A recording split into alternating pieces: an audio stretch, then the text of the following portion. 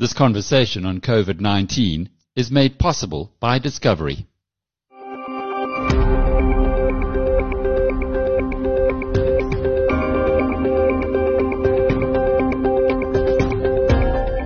Hello, I'm Alec Hogg, and welcome to episode 72 of Inside COVID-19.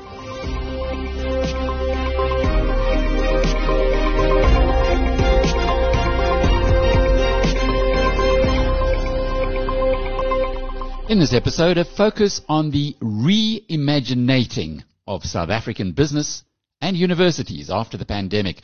We will talk with Discovery's founders, Adrian, Gore and Barry Swartzberg, and also hear from Professor Francis Petersen, who's the Vice-Chancellor of Free State University. In the episode, we also investigate the racial gap in clinical trials for a coronavirus vaccine and hear how non-compliance from Europe's youth is causing a resurgence in the number of infections there and mortalities. Inside COVID-19 from BizNews. South Africa's coronavirus infections continue to slide, with active cases falling another 4,000 on Wednesday, and at the current 125,000, they're now at their lowest in over a month. But there were 259 deaths on Wednesday, taking total mortalities from the virus to above 11,000.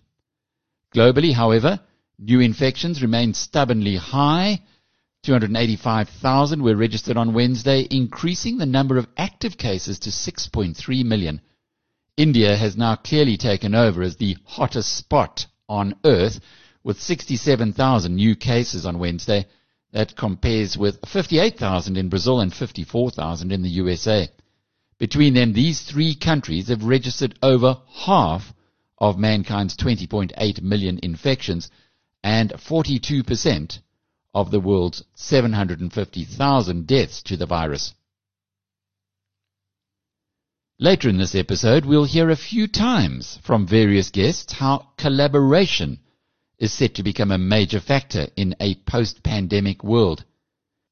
It's already beginning to happen in Big Pharma, where Gilead, creator of the COVID-19 drug remdesivir, has announced that it will work with 40 other companies in North America, Europe and Asia to produce enough of the drug to treat 2 million people by the end of this year. Competitors like Pfizer are stepping in to help produce the remdesivir that's needed in the fight against the pandemic. Analysts say this is a heartening trend, and many more collaborations will be required to vanquish COVID-19. Inside COVID-19 from BizNews. Discovery's Adrian, Gore and Barry Swartzberg were the star attractions in the latest in a BizNews webinar series, where we hear the stories from the founders of iconic South African companies. As the webinar drew to a close, they fielded a fascinating question about what business will be like after the pandemic. And that comes from Hassan Khan, who says, how has COVID changed Discovery's strategy? It's a great question. I mean, if anything, COVID, I hope it doesn't sound like, trite, but if anything, it's accentuated the strategy. So the issue of making people healthier or protecting them, and the issue of resilience and all the stuff we've been trying to achieve. COVID, I think, has accelerated that kind of trend. So everything about behavior, about technology, about purpose.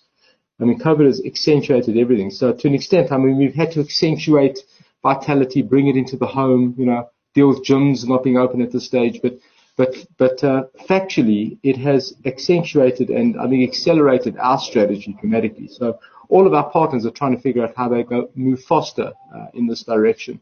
So, Alec, if anything, I think it has endorsed the strategy. I think the challenge will be whether we can run fast enough to really capitalize on what a post-COVID world will be. So these are tragic, difficult times in every respect. But I think from a Discovery perspective, I think the opportunities are pretty substantial as we move through this COVID period.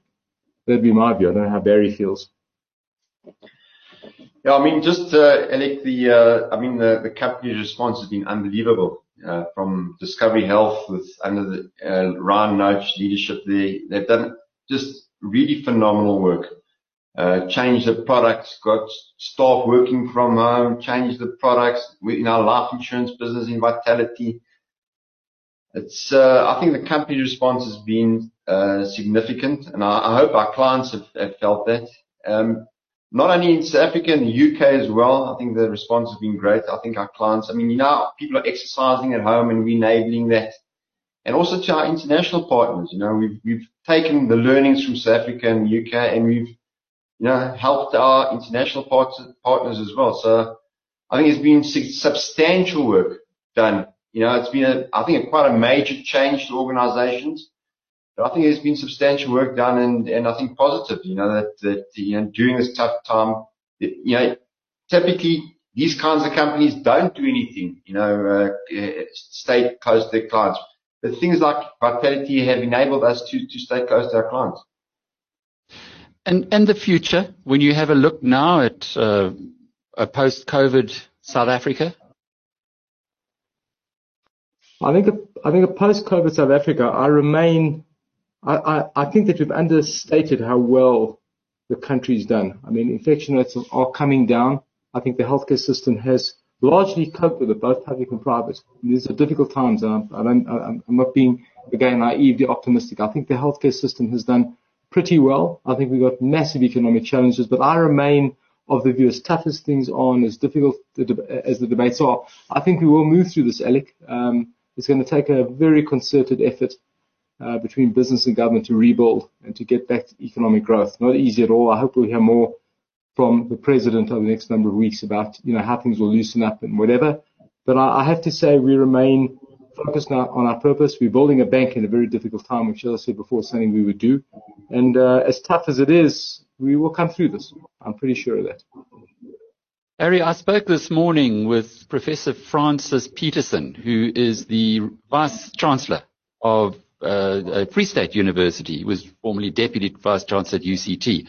And he's been interviewing a lot of executives and chief executives, and he shared a little bit of that. It'll be on our Inside COVID program tonight. And he was saying that the big thrust that came through was that businesses understand collaboration is the next big story. That it's not the old story that we might have gone into COVID with. But to get out of this, we need to collaborate, not just businesses with other businesses, but very much business with government, and to almost have this concerted effort that perhaps COVID will end up being a good thing in the long run for the strategy of the country. Is there any sense in that? Definitely. I think that, today people, it's specialized and it's very difficult to be all things to all people as an organization. You got to focus on what you're good at and what you can do as an organization. And I think that applies to governments, it applies to all organizations. You've got to specialize in what makes you good as an organization, and then collaborate with others that can offer services and products that can augment what you're currently doing. I mean, we do that all the time. And we're a partner to other large insurance companies. So it's our business model. We embrace it. We like to collaborate with others. I think we make good partners internationally and in South Africa. And I think that's exactly what it's going to be about people becoming more and more specialized in what they're doing and collaborating more and working together. And I couldn't agree more with that, Professor. And I think the government here in South Africa, if it embraces private sector together with government, we could do such fantastic things together. But Adrian, last question for you before we go. What makes a good partner? I think trust and collaboration, frankly. I think those points you've raised. I mean, obviously you need commonality of vision and purpose and aggression about market and whatever. But I think a good partner is about shared values, about trust and collaboration. And I think, Alec, to your earlier point, I think, a lot of the debate about the new world is, do you work at the office or do you work at home? It's not about those physical things. I think that the companies that will thrive are the ones where the intangible issues of values, of purpose, are completely alive. And I think Barry's point, collaborating with partners that you trust, that you can build with, that you can rely on, is fundamental. And I think we've done a good job of that. I think it's good for us for the future. So these are tough times, but I think very profound times.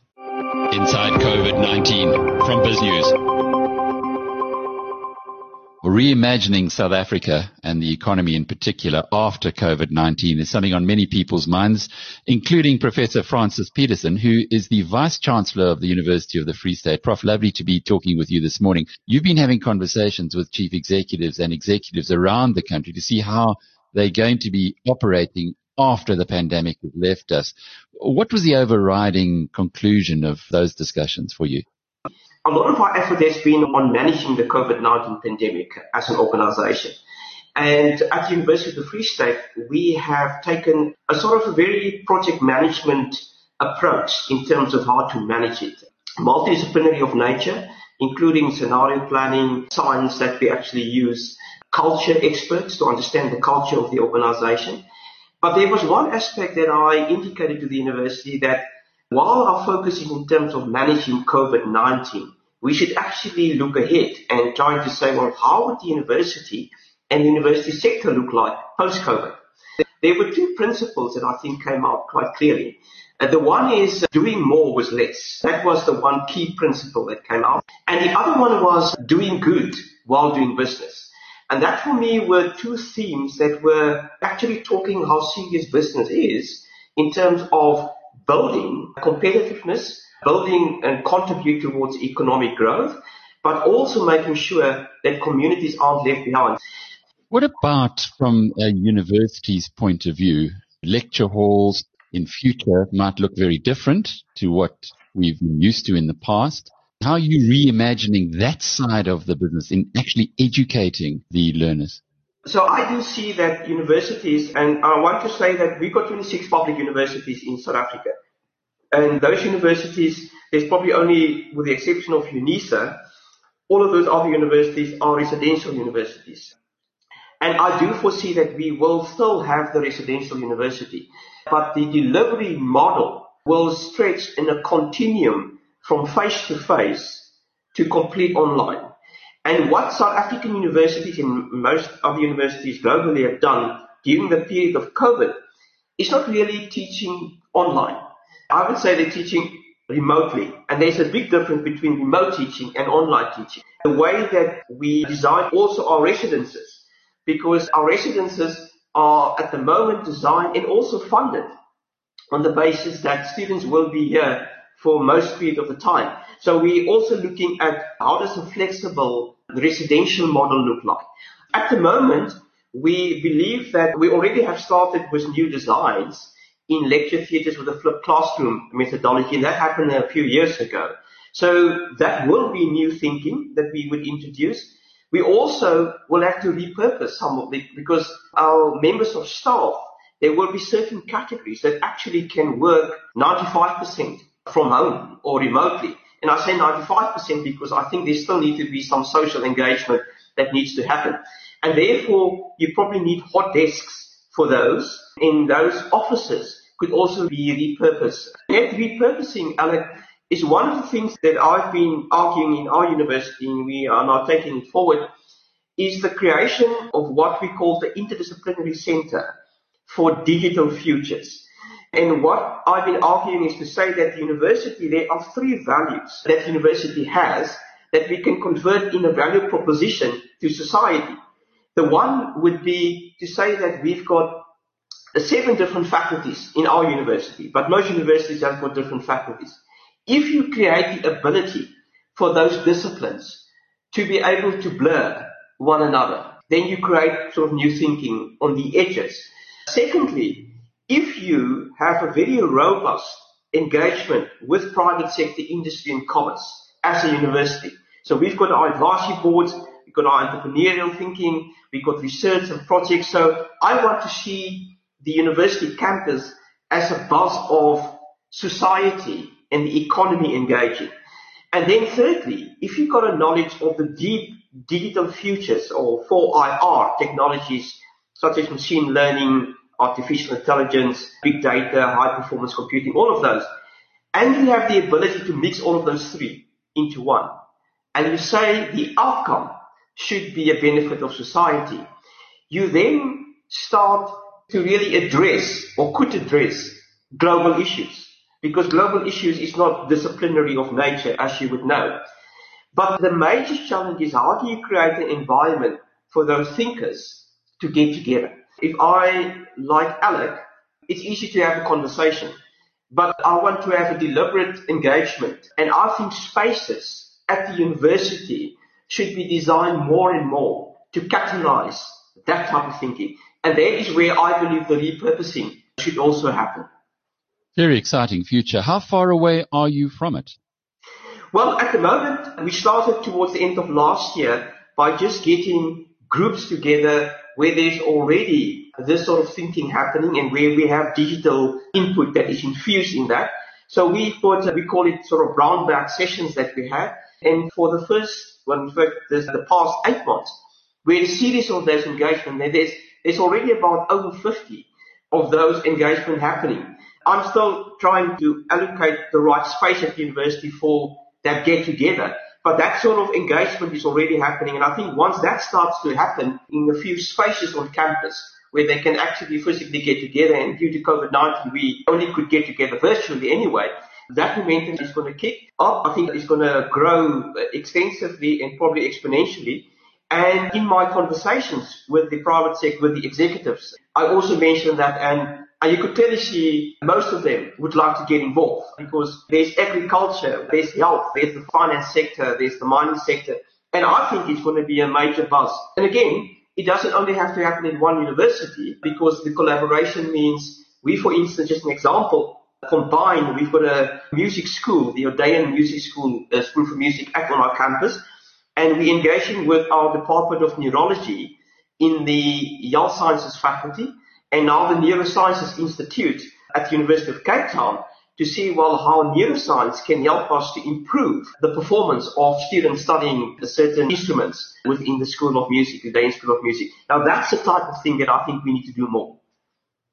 And a big change from the past, accelerated by COVID-19. Absolutely, absolutely. Inside COVID-19 from BizNews. Our next story looks at the race gap in clinical trials for COVID-19 vaccines. In yesterday's Inside COVID-19 podcast, episode 71, Discovery's Dr. Noluthando Nemwatsarani stressed how important it is that South Africa is now participating in clinical trials of vaccines as it brings much needed racial diversity into the patient pool. In the rush to develop an effective vaccine, many drug companies are doing their best to fast-track clinical trials. But these trials have a major diversity problem, with most participants being white. It's a serious issue, as the disease disproportionately affects people of color, as we hear in this report from our partners at Bloomberg. In the rush to develop a vaccine or treatment for COVID-19, drug companies are fast-tracking clinical trials. But those trials have a major diversity problem. Participants in major drug trials range from 70% to 89% white. This is a big problem, considering it's a disease that disproportionately affects people of color. Kristen V. Brown reports that failing to account for minority groups could potentially impact how well a drug eventually works for those that the virus has harmed the most.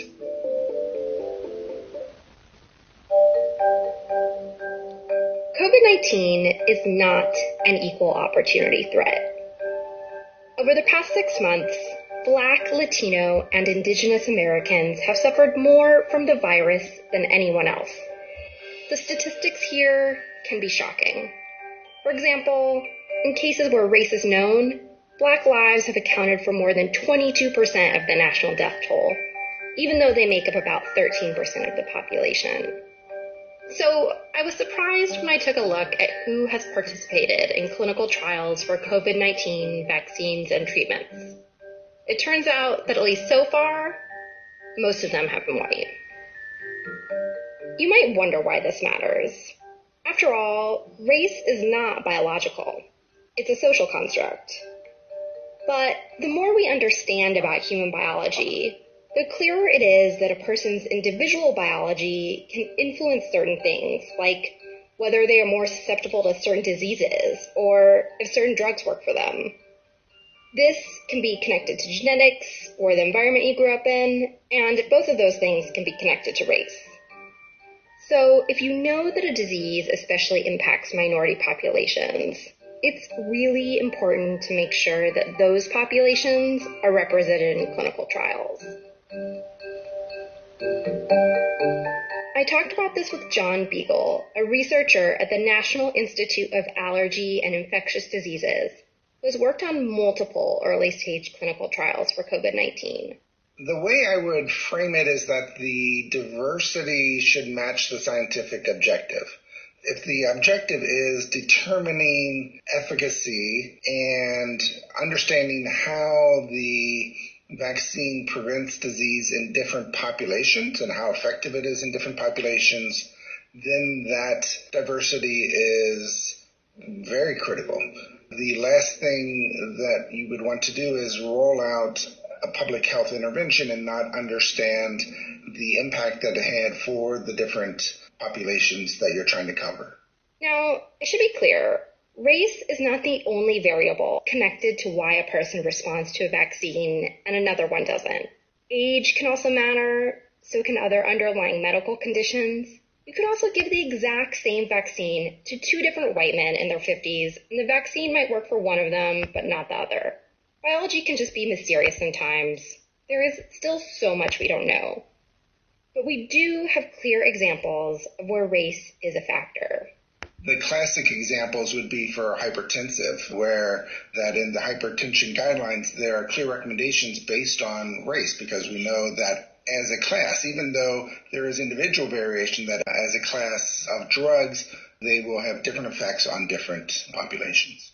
Another example that comes to mind is asthma. Black and Latino children are known to not respond as well to albuterol, which is the most popular medication on the market to treat asthma attacks.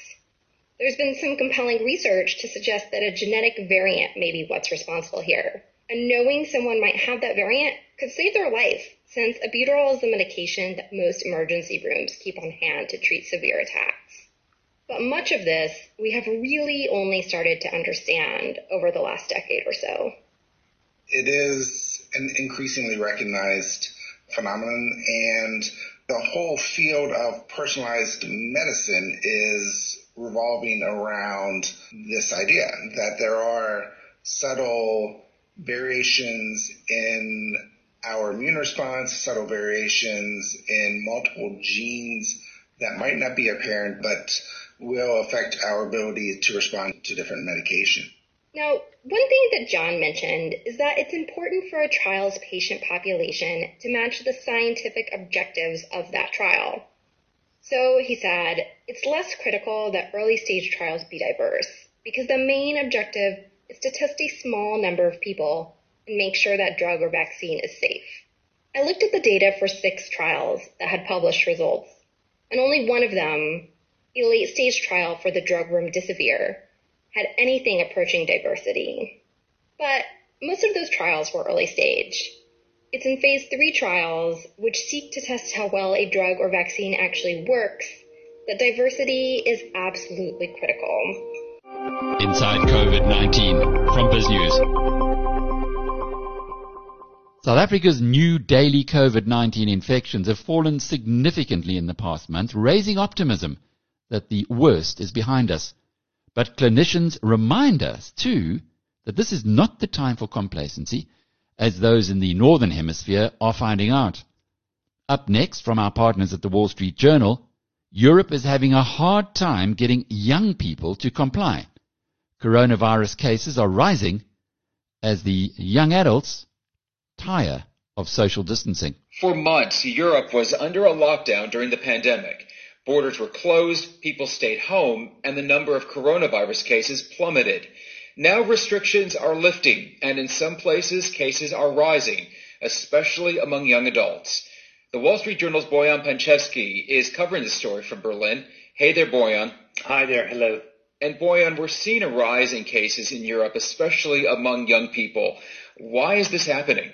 Yeah, well, you see, Mark, it's been like almost 6 months of this pandemic, and people, and especially young people, seem to be growing tired of the measures, right? I mean, of course, they know what the measures are. I think at some point, all of them have respected the measures as much as they could, but now you see a sort of a widespread fatigue with the restrictions, and people, are just kind of eager to get on with things. What happens here in Berlin, in fact, in a park around the corner from where I live, you pretty much have almost every night a illegal sort of mass party ranging from dozens to hundreds of young people in their teens or in their early 20s who kind of congregate with music. They have these internet speakers and they play their own music and they bring their own booze and some of them bring their own drugs.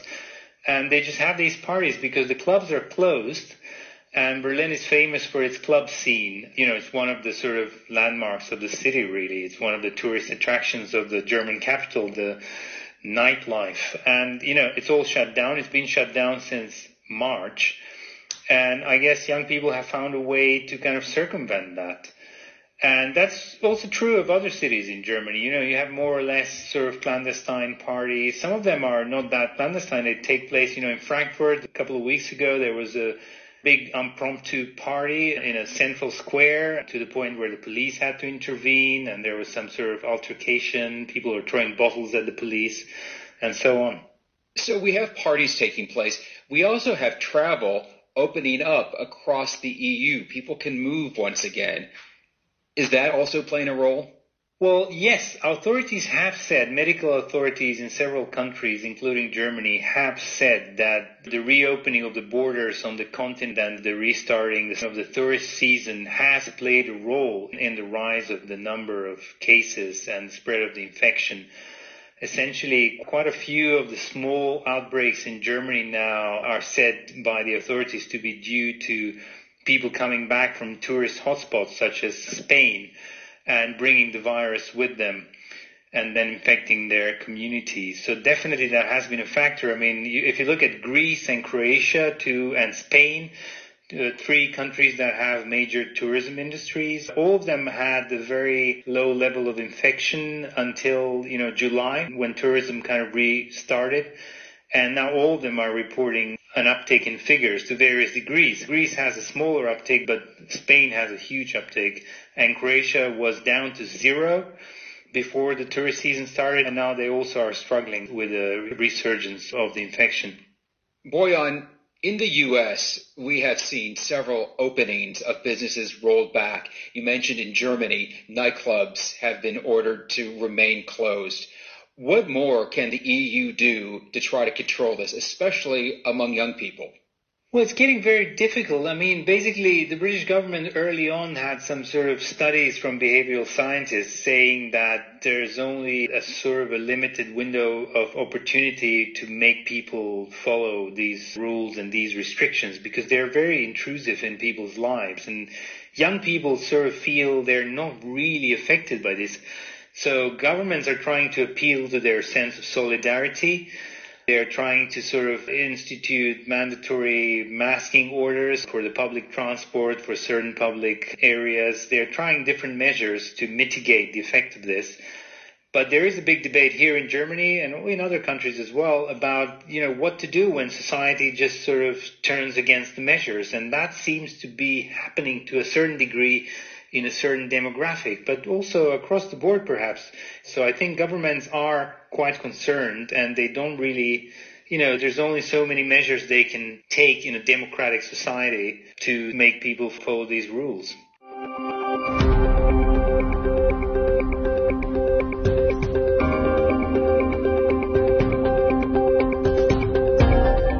This has been episode 72 of Inside COVID-19. The full interviews of the highlights that are featured in this podcast are available separately on the biznews.com website or the app, also by subscribing to BizNews Radio on Spotify or iTunes. Thanks for being with us. I'm Alec Hogg. Until tomorrow, cheerio. This conversation on COVID-19 was made possible by Discovery.